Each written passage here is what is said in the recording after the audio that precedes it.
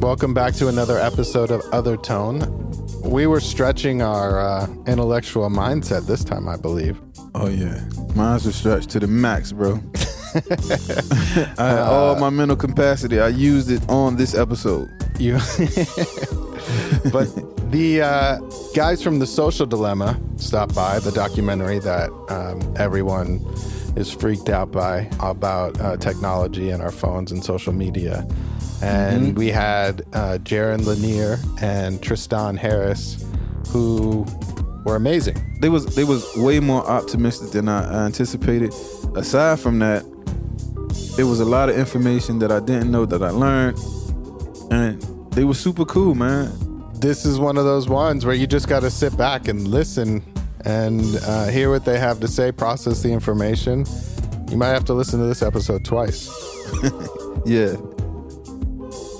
This is Jaron Lanier and Tristan Harris on Other Tone.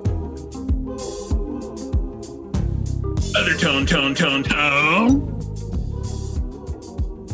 Other tone.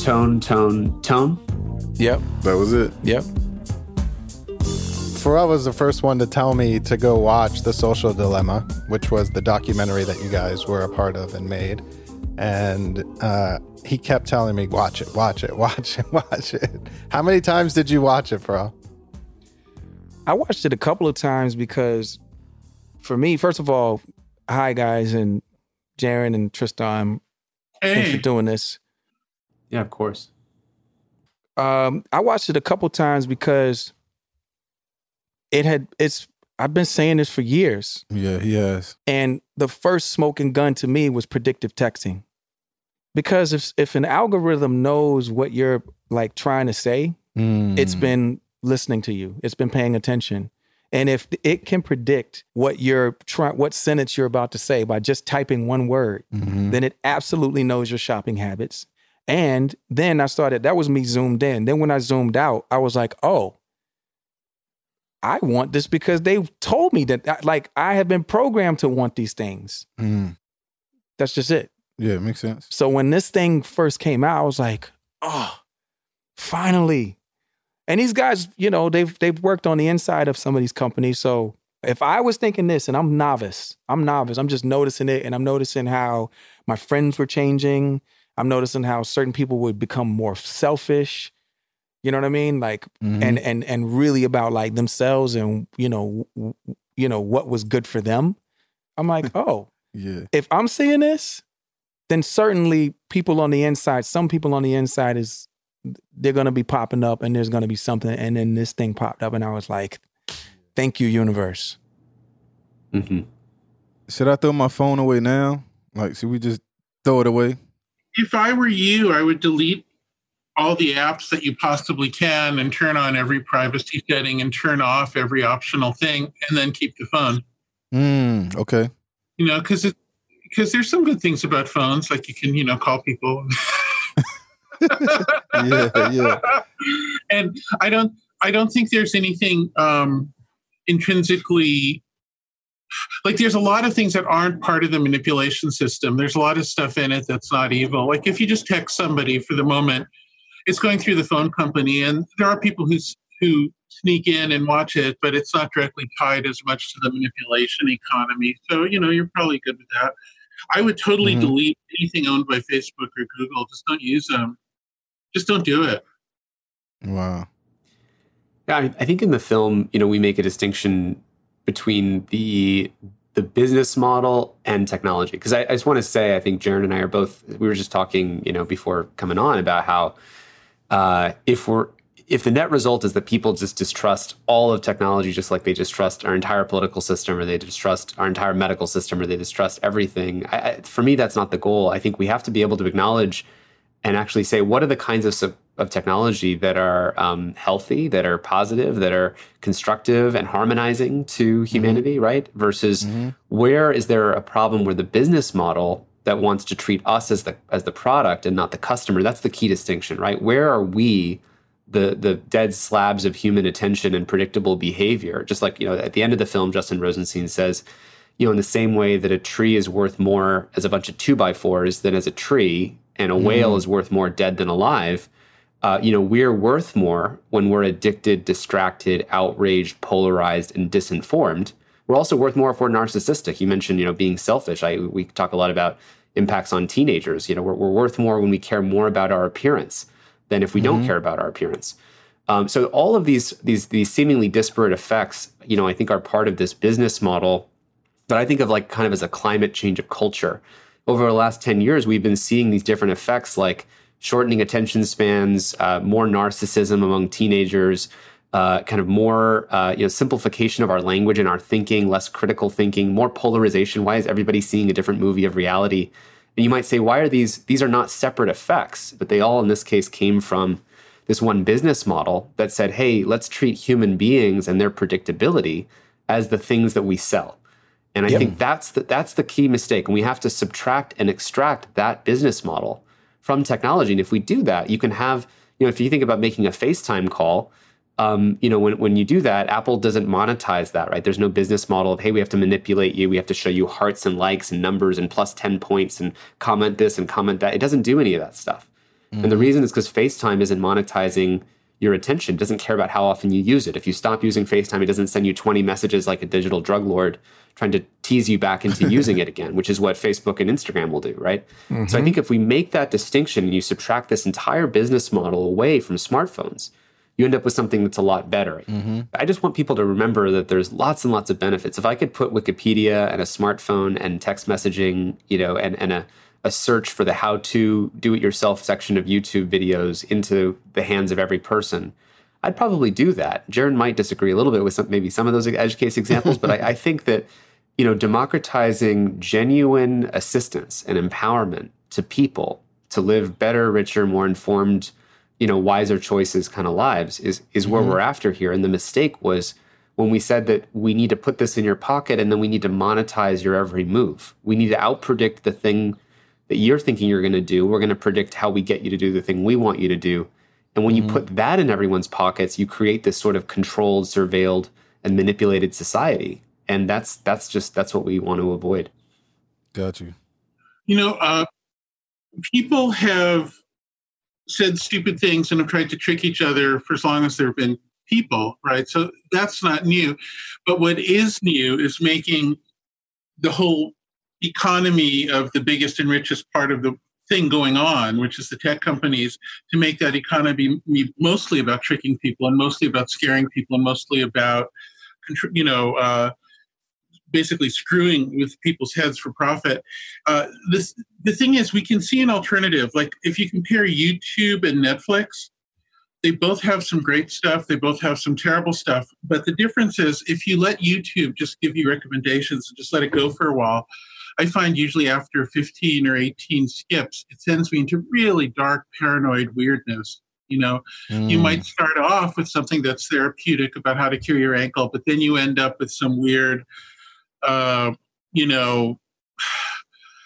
some weird thing that's bordering on white supremacy or something. Like it always drags you there. And the reason it drags you there, that's the stuff that gets people, right?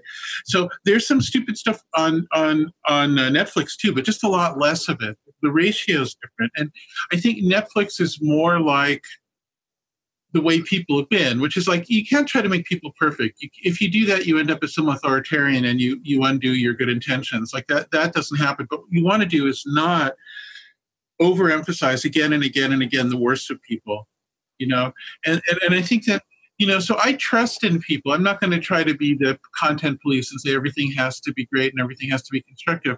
But the thing is, if you just remove the perverse incentives, if you remove the manipulation machine, I think most people come through and most people turn out not to be so terrible. And most content turns out to be pretty good. And most people turn out to be reasonable when you give them a chance, but you got to give them the chance. The thing that was always interesting to me is that as people, once we have hubrisly, I know that's not a word, but with hubris, we have determined that something has been reliable, whether it's our phone service. You know what I'm saying? I do. There are people who, like, Swear by things. And once that brand or that service has given them a level of consistency that they could now deem them trustable, it is so hard to move them off of it. And that is, I just think that that's the case. And I think that is where like the evil comes in. Can I respond to that? Yes, sir. The problem with Facebook is not this social connection between people. It's not even a lot of the stuff on it. It's the algorithm that's addicting people and measuring people's fight or flight responses to make them more paranoid, more irritable, more xenophobic, more racist. That algorithm removed from Facebook, and what you'd have left is still the part of it you like. Okay. Yeah. So I think a lot of times if somebody likes a social media platform or whatever, it doesn't mean that they're a fool. It doesn't mean that they've been totally hoodwinked. It means that they've identified some part of it that they care about. Like, just for instance, what kind of ideas do you think they should change? Like, I've been at these meetings where Facebook and the other companies court advertisers behind closed doors, and it's really different from the public image. In the public image, they say, "Oh, we don't manipulate you. We're with you." But the thing is, what they can offer is mostly disruptive.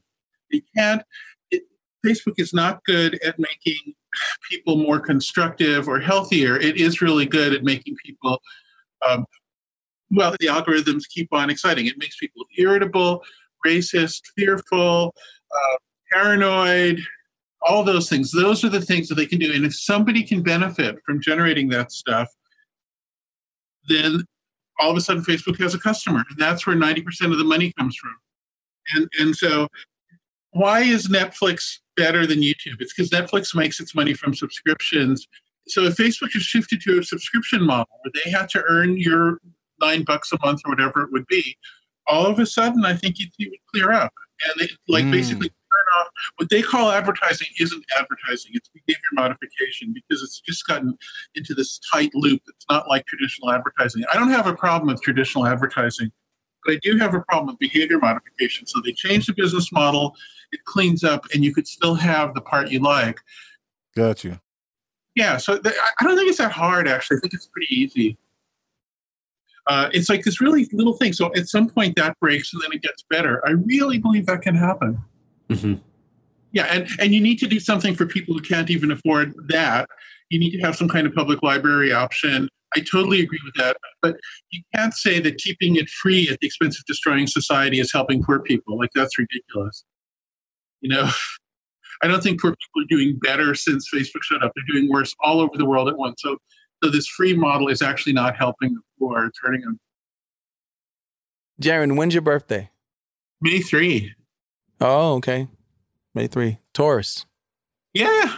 And Tristan? August 12th. Leo.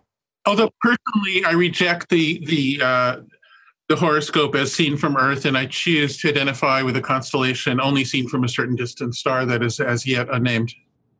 Oh, wow. Okay. Elaborate, please. Please.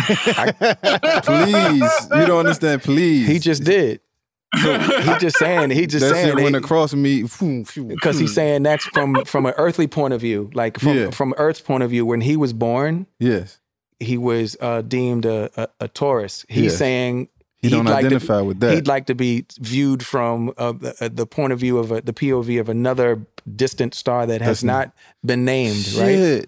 For him, it's putting him in a box. He's not into that. So I can choose that same shit. You could. Not shit as in shit. I just be like, I can say, listen, I don't want to be identified from Earth. I want to be identified. I don't want to identify the moment that I came into being, into existence, as being clocked in and from a locality point of view from Earth. I'd like to be from somewhere. I'd like to consider my astrological aspects from the surface of another planet when I came to existence. The only problem with that is that because he was born on this planet, unless you know something that I don't know, then it's pretty much cement. It's pretty much. I get it. From that pinpoint location. The magnetism came in where it was. He was born into the gravity of Earth. That was his shell, though. But he was born into the gravity of this surface, the surface of this planet. But on an astral, not an astrological, but on an astral level, I can respect what he's trying to say. or what he has, not trying to say what he has said. I respect what he has said. That's a cool answer, though. Yeah. I'm not of this world. I'm not a fan. I feel you. K-Pax. I have a question about like kids growing up not knowing any other way, because I feel like we're all similar ages where we know the difference between pre-internet and post-internet. Mm-hmm. And how can we tell how much this is really affecting kids? Yeah, I think, there's always this narrative that people always worry about the kids these days. Are the kids all right? We actually, we have a podcast called Your Undivided Attention. We just interviewed Jonathan Haidt, who's actually the guy who's in the film who talks about teen suicide rates, especially self-harm for girls. The 10 to 14-year-old range for teenage girls is the most, frankly, this is affecting all kids from all developmental levels and in different ways. But the kind of issues we talk about in The Social Dilemma are really affecting 10 to 14-year-old girls in the most extreme ways around self-harm, teen depression, and suicide, because those numbers have been going up for that demographic. Obviously, young girls have always felt the pressure of what they look like and feeling objectified, and that their appearance matters more than, what's going on the inside. There's a lot of social and cultural pressure in that direction. But social media and Instagram just brought that to the extreme, right? Because you're essentially constantly monitored and comparing yourself to people who are only showing the highlight reels of their lives and are in a process of constant social comparison. One example of this, by the way, even that I think all of us feel, like if you post a photo, Scott, and you had 100 comments on that photo, and 99 of the comments are positive, and one of the comments is negative, where does your attention go? I was just telling Pharrell earlier, I blow the whole building up. Algorithm sees that your attention goes to the negative one. And so then it says, that's what gets them. So then you get more and more negativity. Oh, wow. Really? Yeah, that's how it works. Because it's looking for patterns, right? So these things, they're not looking for what's good. They don't know what's good. It's just a machine, just like in the film The Social Dilemma. There's the 3 AIs behind you, twisting their mustache, trying to figure out what's that perfect thing I can show. You flick your finger, and then it activates a supercomputer. You flick your finger up. It's like it's going to show you the next thing. It calls in the supercomputer. All those AIs figure out, okay, we've got this little avatar voodoo doll predictive model of you, and then we'll prick you with a million different pricks to figure out, okay, if we showed you this thing versus if we showed you this thing, this negative comment, or this other photo of this other teenage girl who has this particular, look, who you'll be most jealous of, those are the kinds of things that tend to get your attention. Now, the algorithm doesn't know that that's another girl that makes you feel jealous, or the algorithm doesn't know that that's another thing that makes you angry. All it knows is that it works. It's sort of like if you're driving down the freeway, right? And if according to the same logic, when everyone's attention looks at the car crash on the side of the road, the algorithm says, oh my God, everyone wants car crashes. Let's just feed you infinite car crashes. Because that's where everyone's attention goes. And so when we use what gets our attention as a proxy for what we value, that's a huge philosophical mistake, right?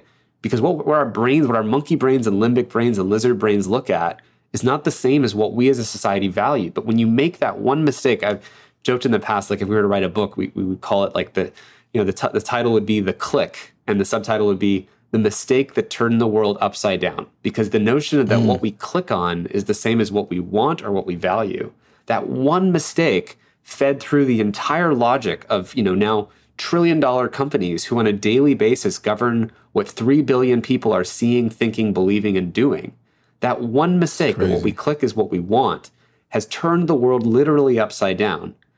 Because it was not really understanding what we really value, or our insecurities, or that negative comment gets all the attention, which, by the way, when you turn off the phone, right, and you look away, after you see that negative comment, you turn off the phone. Do you think your mind forgets the negative comment, right? Or does it even think about the 99? You got 99 positive comments that your mind could be looping on that, but instead our brains have evolutionary heritage that says it's more important for our mind to sort for the things that might be a threat to us. Oh, the community, the tribe, they don't approve of us, so I got to pay attention to that negative comment.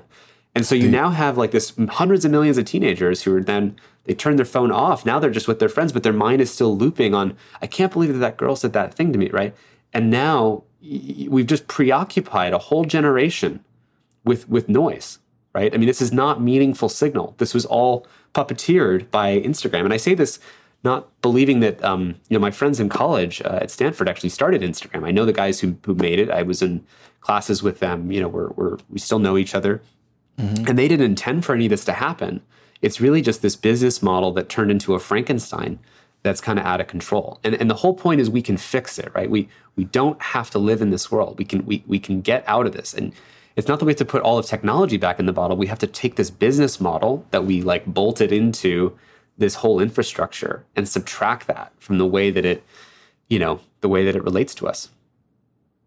Wow. It seems like it's only getting larger though, right?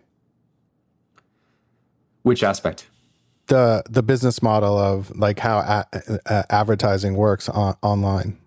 Well, one of the things is since the companies make their money by making people feel negative emotions,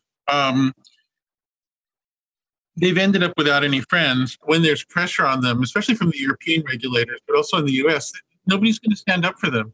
So I think something's going to happen. I don't know what, and at some point, there's enough people at the companies who get it, who understand that just pressure from within, I think, is going to have an effect and have a change.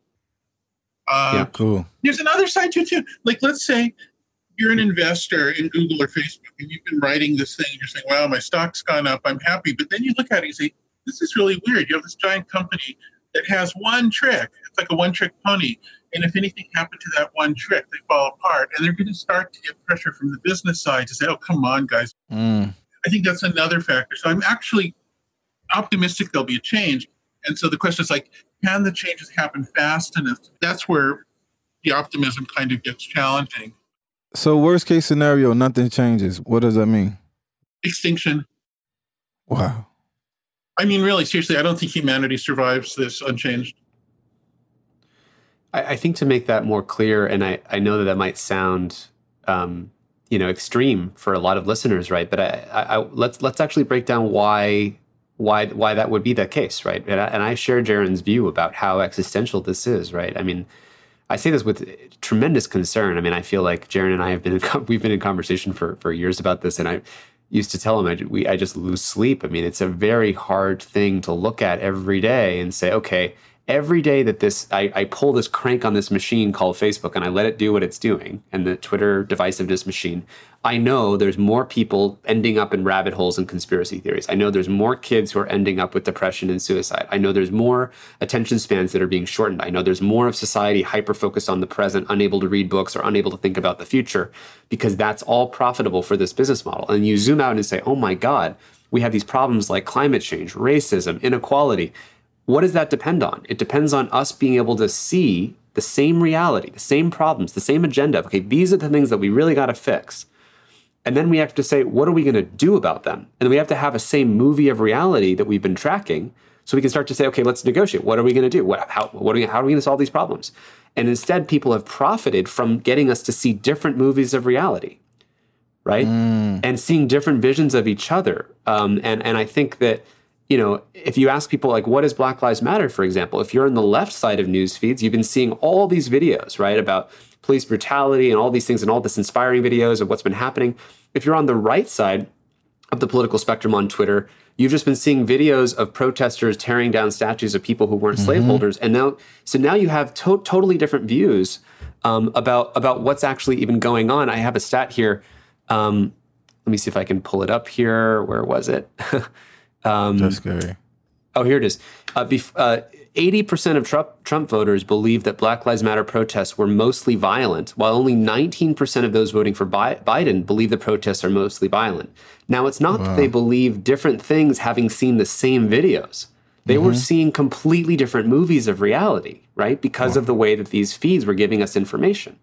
So if you say, hey, we really have some problems we got to solve, or climate change, right? As they talk about in The Social Dilemma, if you typed in climate change is into Google, you would see different results based on where you're from. If you typed in climate change is into certain places in the US, the first autocomplete result was climate change is not real.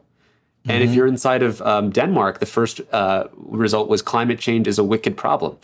And if you're inside of China, it said climate change is real. So it's like we're being dosed with different visions of reality. And when we're especially at home in a COVID era, you say, okay, what's reality? You're sitting at home with your Facebook feed flipping around because you can't go outside as much. Wow. So now you really rely on these things to construct how do we see what's really going on. Now, the beauty of this is, at least with the Social Dilemma, which, by the way, has been seen by like 100 million people now in 190 countries and in 30 languages. So now we have a shared, what the film, I think, does with the Social Dilemma is it creates a new shared reality about the breakdown of our shared reality. We now have common ground about why we lost common ground.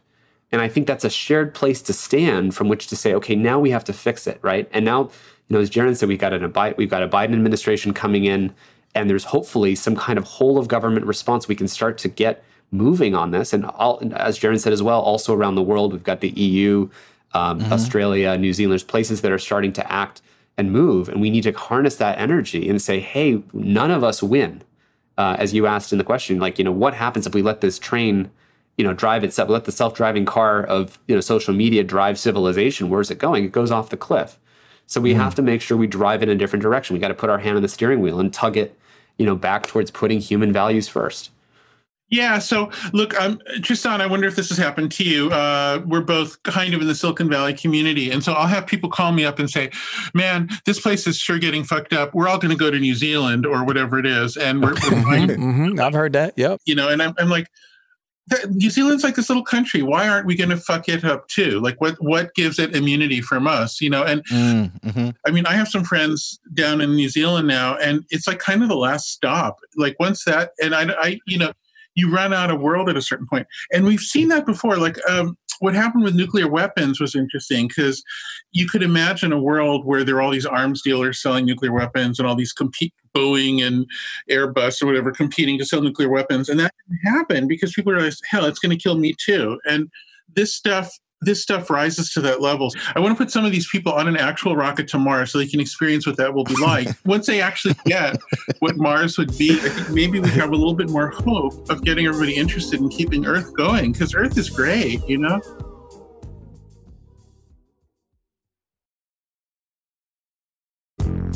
know what my greatest headache is? Is that when you want to know what's going to happen, all you got to do is just bet on human nature. Because we're flesh, we have to tap into the spiritual side of us, the higher side, the super conscious, and make super conscious decisions. Super conscious decisions are zoomed out. They're not zoomed in. When you are being selfish, you are zoomed in. You are only thinking about yourself. You're thinking about yourself from a primal point of view. That's when you go into survival mode. You're literally just thinking about you. I got it. Right? That's a zoomed in point of view. What Jaron is talking about is for people to experience something, for them to realize that they probably would do better if they would zoom out every once in a while and think about more than just them, more than just people who look like them, more than their community, but the whole. Yeah. Right? Okay, so listen, if human nature has failed us in the past.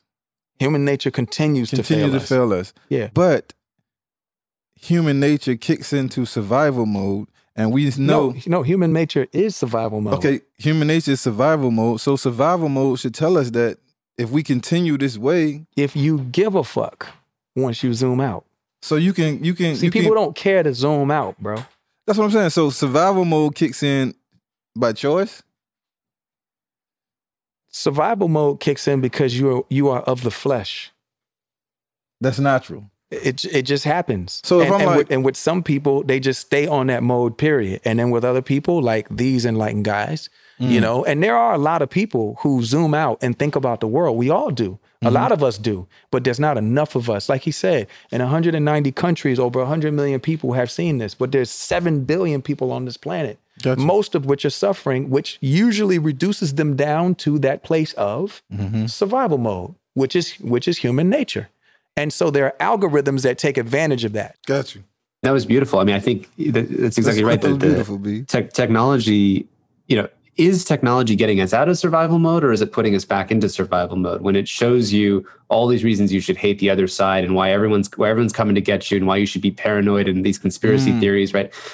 Like it's not bringing out the best in us. And that's the vision here, is like, what would it look like for having economic systems that bring out the best, because our economic system also puts us into survival mode for so many people, right? I mean, if you're in the small group of people who make it through and it's benefiting that tiny class, fine. But for most people, it's putting us into survival mode. And also when people are in survival mode, and they don't feel connected or they have real agency in their lives, they can't really do the things that they want to do, but they don't feel participation in the system that respects them or cares about them.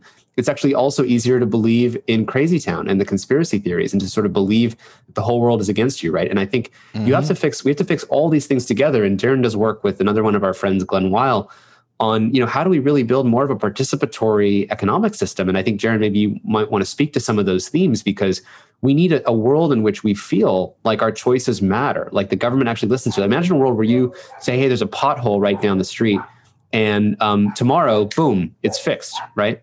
And imagine a world where you say, hey, this our school system isn't really working, and boom, it changes tomorrow because there's actually a system of accountability. Sorry, I have some dogs in the background. Let me turn that off. No, it's all good. They agree with you. I might have a cat or two show up too. Hey, so on this one, look, I don't think it's very functional to be totally pessimistic about human nature and our chances, because we're here. People have somehow managed to make it this far, and we've done stupid things before. So I kind of believe in optimism. There's no way to prove it's justified, but I just think, like the alternative is just like give up, and I'm not going to do that. So whether you like it or not, I'm going to be optimistic. I agree with you, and I don't want you to think that I'm a pessimist. What I am is a realist who has a lot of optimistic leanings. Like I'm very, look, here's the thing. There's human nature, there's survival mode, which is human nature, right? And then there is communal and familial mode, which is spiritual nature. We need people to be less of human nature and more of spiritual nature. You know what I'm saying? And less of survival mode and more of familial and more communal mode. And less zooming in and more zooming out. When you zoom out, you see the bigger picture. You realize where you belong in this constellation called existence. You realize that. But if you don't zoom out, then you won't know that our star, day star, which is the sun, is just, like I say all the time, it's just another star. It just happens to be ours. We need people to zoom out more. Like Jaron said, he identifies as being clocking himself as clocking his locality and his time stamp on his existence from another star, not here. That hasn't been identified yet. That man is zooming out. He's thinking about he's thinking about the greater good. He's zoomed out. Right? But right now, we have these predatory algorithms, like Tristan has said, that is literally just preying on all of your fears. But we're the one species, as you said, and I really want to zoom into this, that we have the capacity to see that this is even happening to us, right? Like if lions created this like weird tech infrastructure that was screwing with lion instincts, lions don't have self-awareness where they can point their brain back at themselves and say, what's happening to me? Oh, they're just manipulating my, my desire for more flesh right now. And I know they're going to show me more of those gazelles, but like, I don't want that. The lions don't have the capacity to do that metacognition.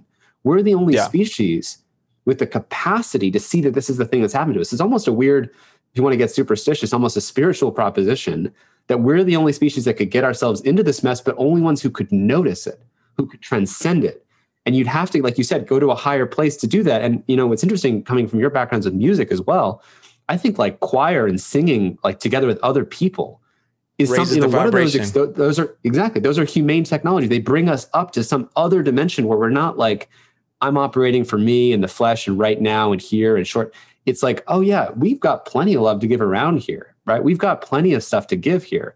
And what are those experiences that bring us into that place?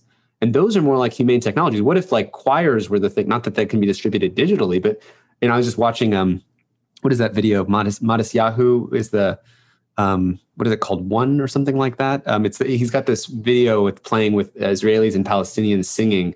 And it's this sort of choir, and he has them, singing this song about one day. I think it's called One Day.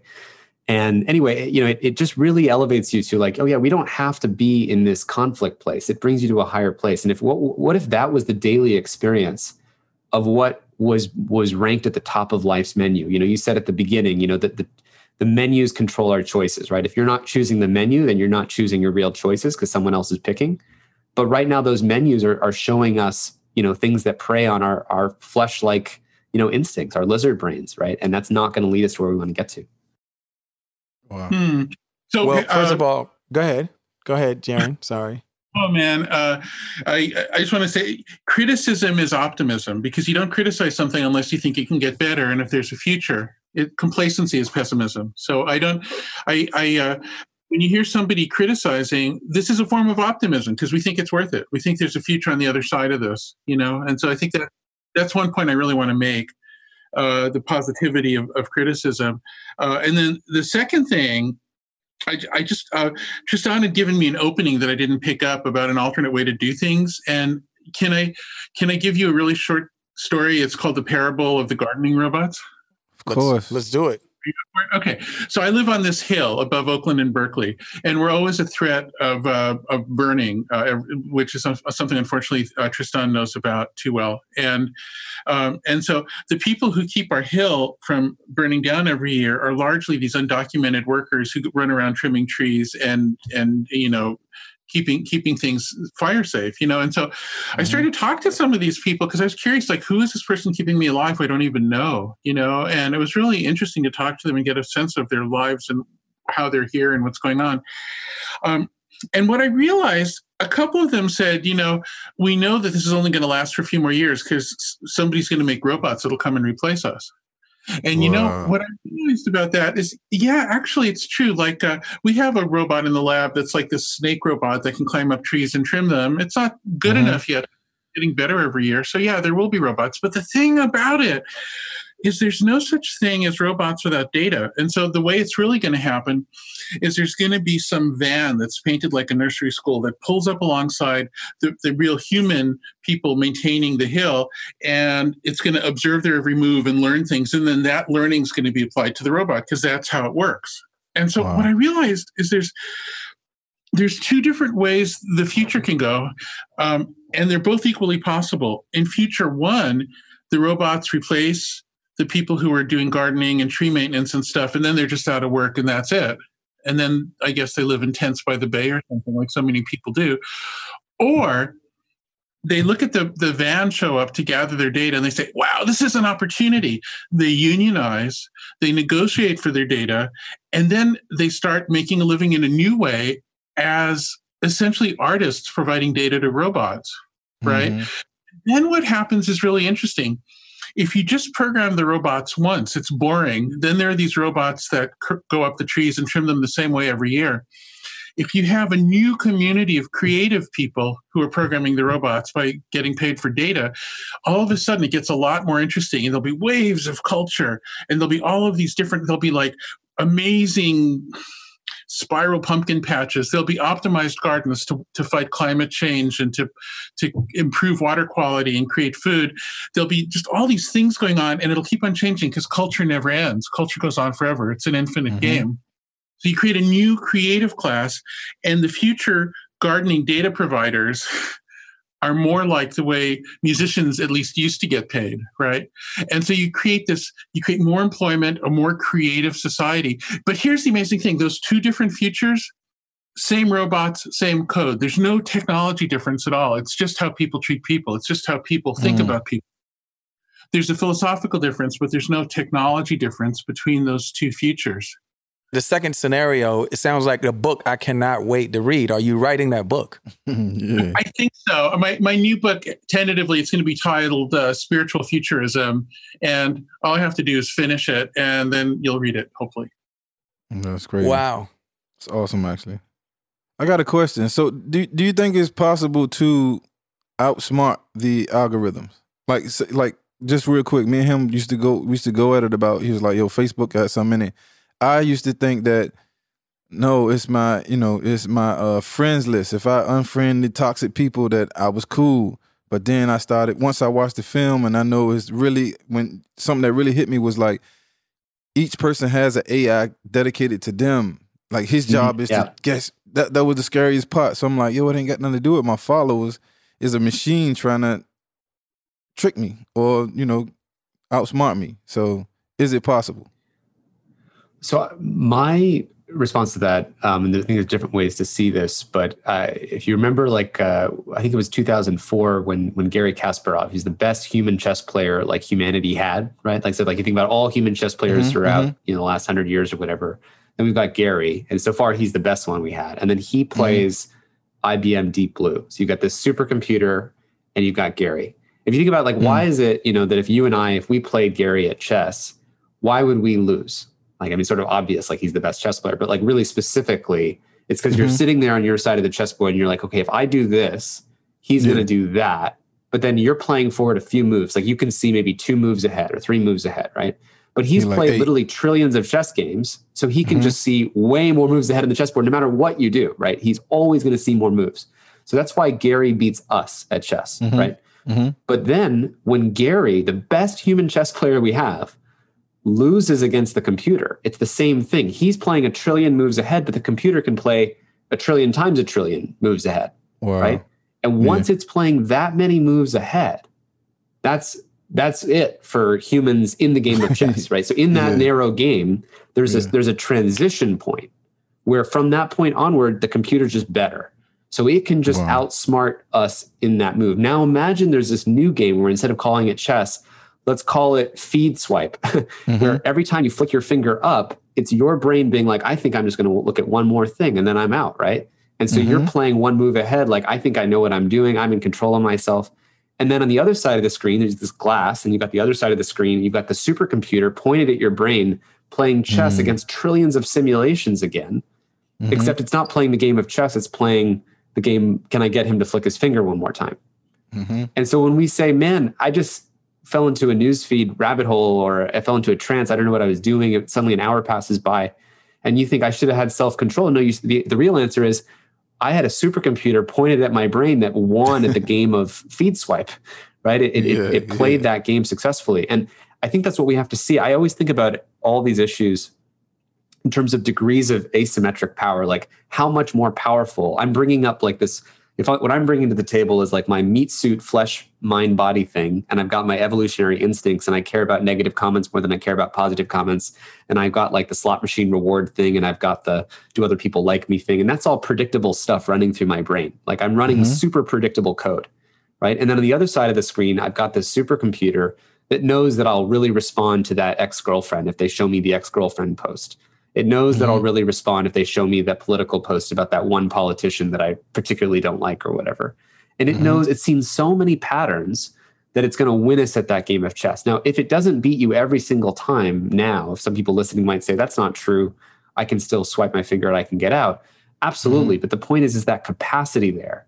And where is this all going? Are computers getting better at predicting your move or worse at it in the future? Obviously better every year, because every time you swipe your finger, as Jaron says, they're making money, right?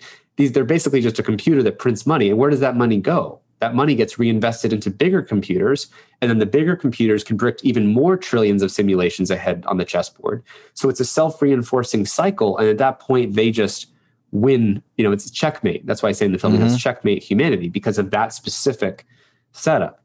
Now, again, it doesn't have to be this way, because the whole point is we're all humans. So we're all in the same boat, able to look at this and say, why in the world would we enslave our own free choice? To the extent that free will or choice or creativity exist, why would we build this huge infrastructure to enslave ourselves? And every single human on the other side of that chessboard is on the same team. It's like almost like we're all on team humanity, but we may not know it yet, because we're all trapped in the same mind body meat suit. Whether you're black, whether you're white, whether you're young, whether you're old, whether you're a teenage girl, no one wants that. And so this is the inspirational view is that we can all demand something different than this. Wow. That's where I get my hope from in humanity. I get my hope from like talking to people who really get it and really understand, the real true ramifications and the consequences that we are living in right now, and also actively causing for the future, and can still be optimistic like that. This was food for like my spirit. I'm optimistic today, man. I'm optimistic in human nature. I think we might surprise you. Yeah. I just want to thank you guys for giving such voice to this important work and topic, because I just think the good news that I always hold on to is like, no one wants to be, on a self-driving car that's going off a cliff, right? And I think the question is, you just have to see that that's where it goes. And then everybody can say, yeah, of course we wouldn't want to keep doing that. We got to change this. And just personally speaking, have been working on and concerned about these issues for 8 years now. And it's been really depressing waking up in the morning seeing all this. I won't lie to you, right? This is really serious stuff. But I feel like I've never been more inspired, because so more people than ever in our history of working on this understand these issues, and I think want to see it change. And so let's just keep building that number up. Wow. It's awesome, actually. This has been really great. And thank you, guys. Thank you. I'm really grateful for it. Thank you, man. Thank you. Other tone. Subscribe to Other Tone wherever you get your podcasts, and follow us on Instagram. New episodes drop every Monday. Other Tone is hosted by Pharrell Williams, Pham Le, and Scott Venner. Executive producers are Pharrell Williams, Scott Venner, and Moses Shoyola. Engineers are Mike Larson and Mike Hernandez. Theme music is by Thundercat. Other Tone is produced in collaboration with the team at Gilded Audio, Ivana Tucker, Whitney Donaldson, and Nick Dooley.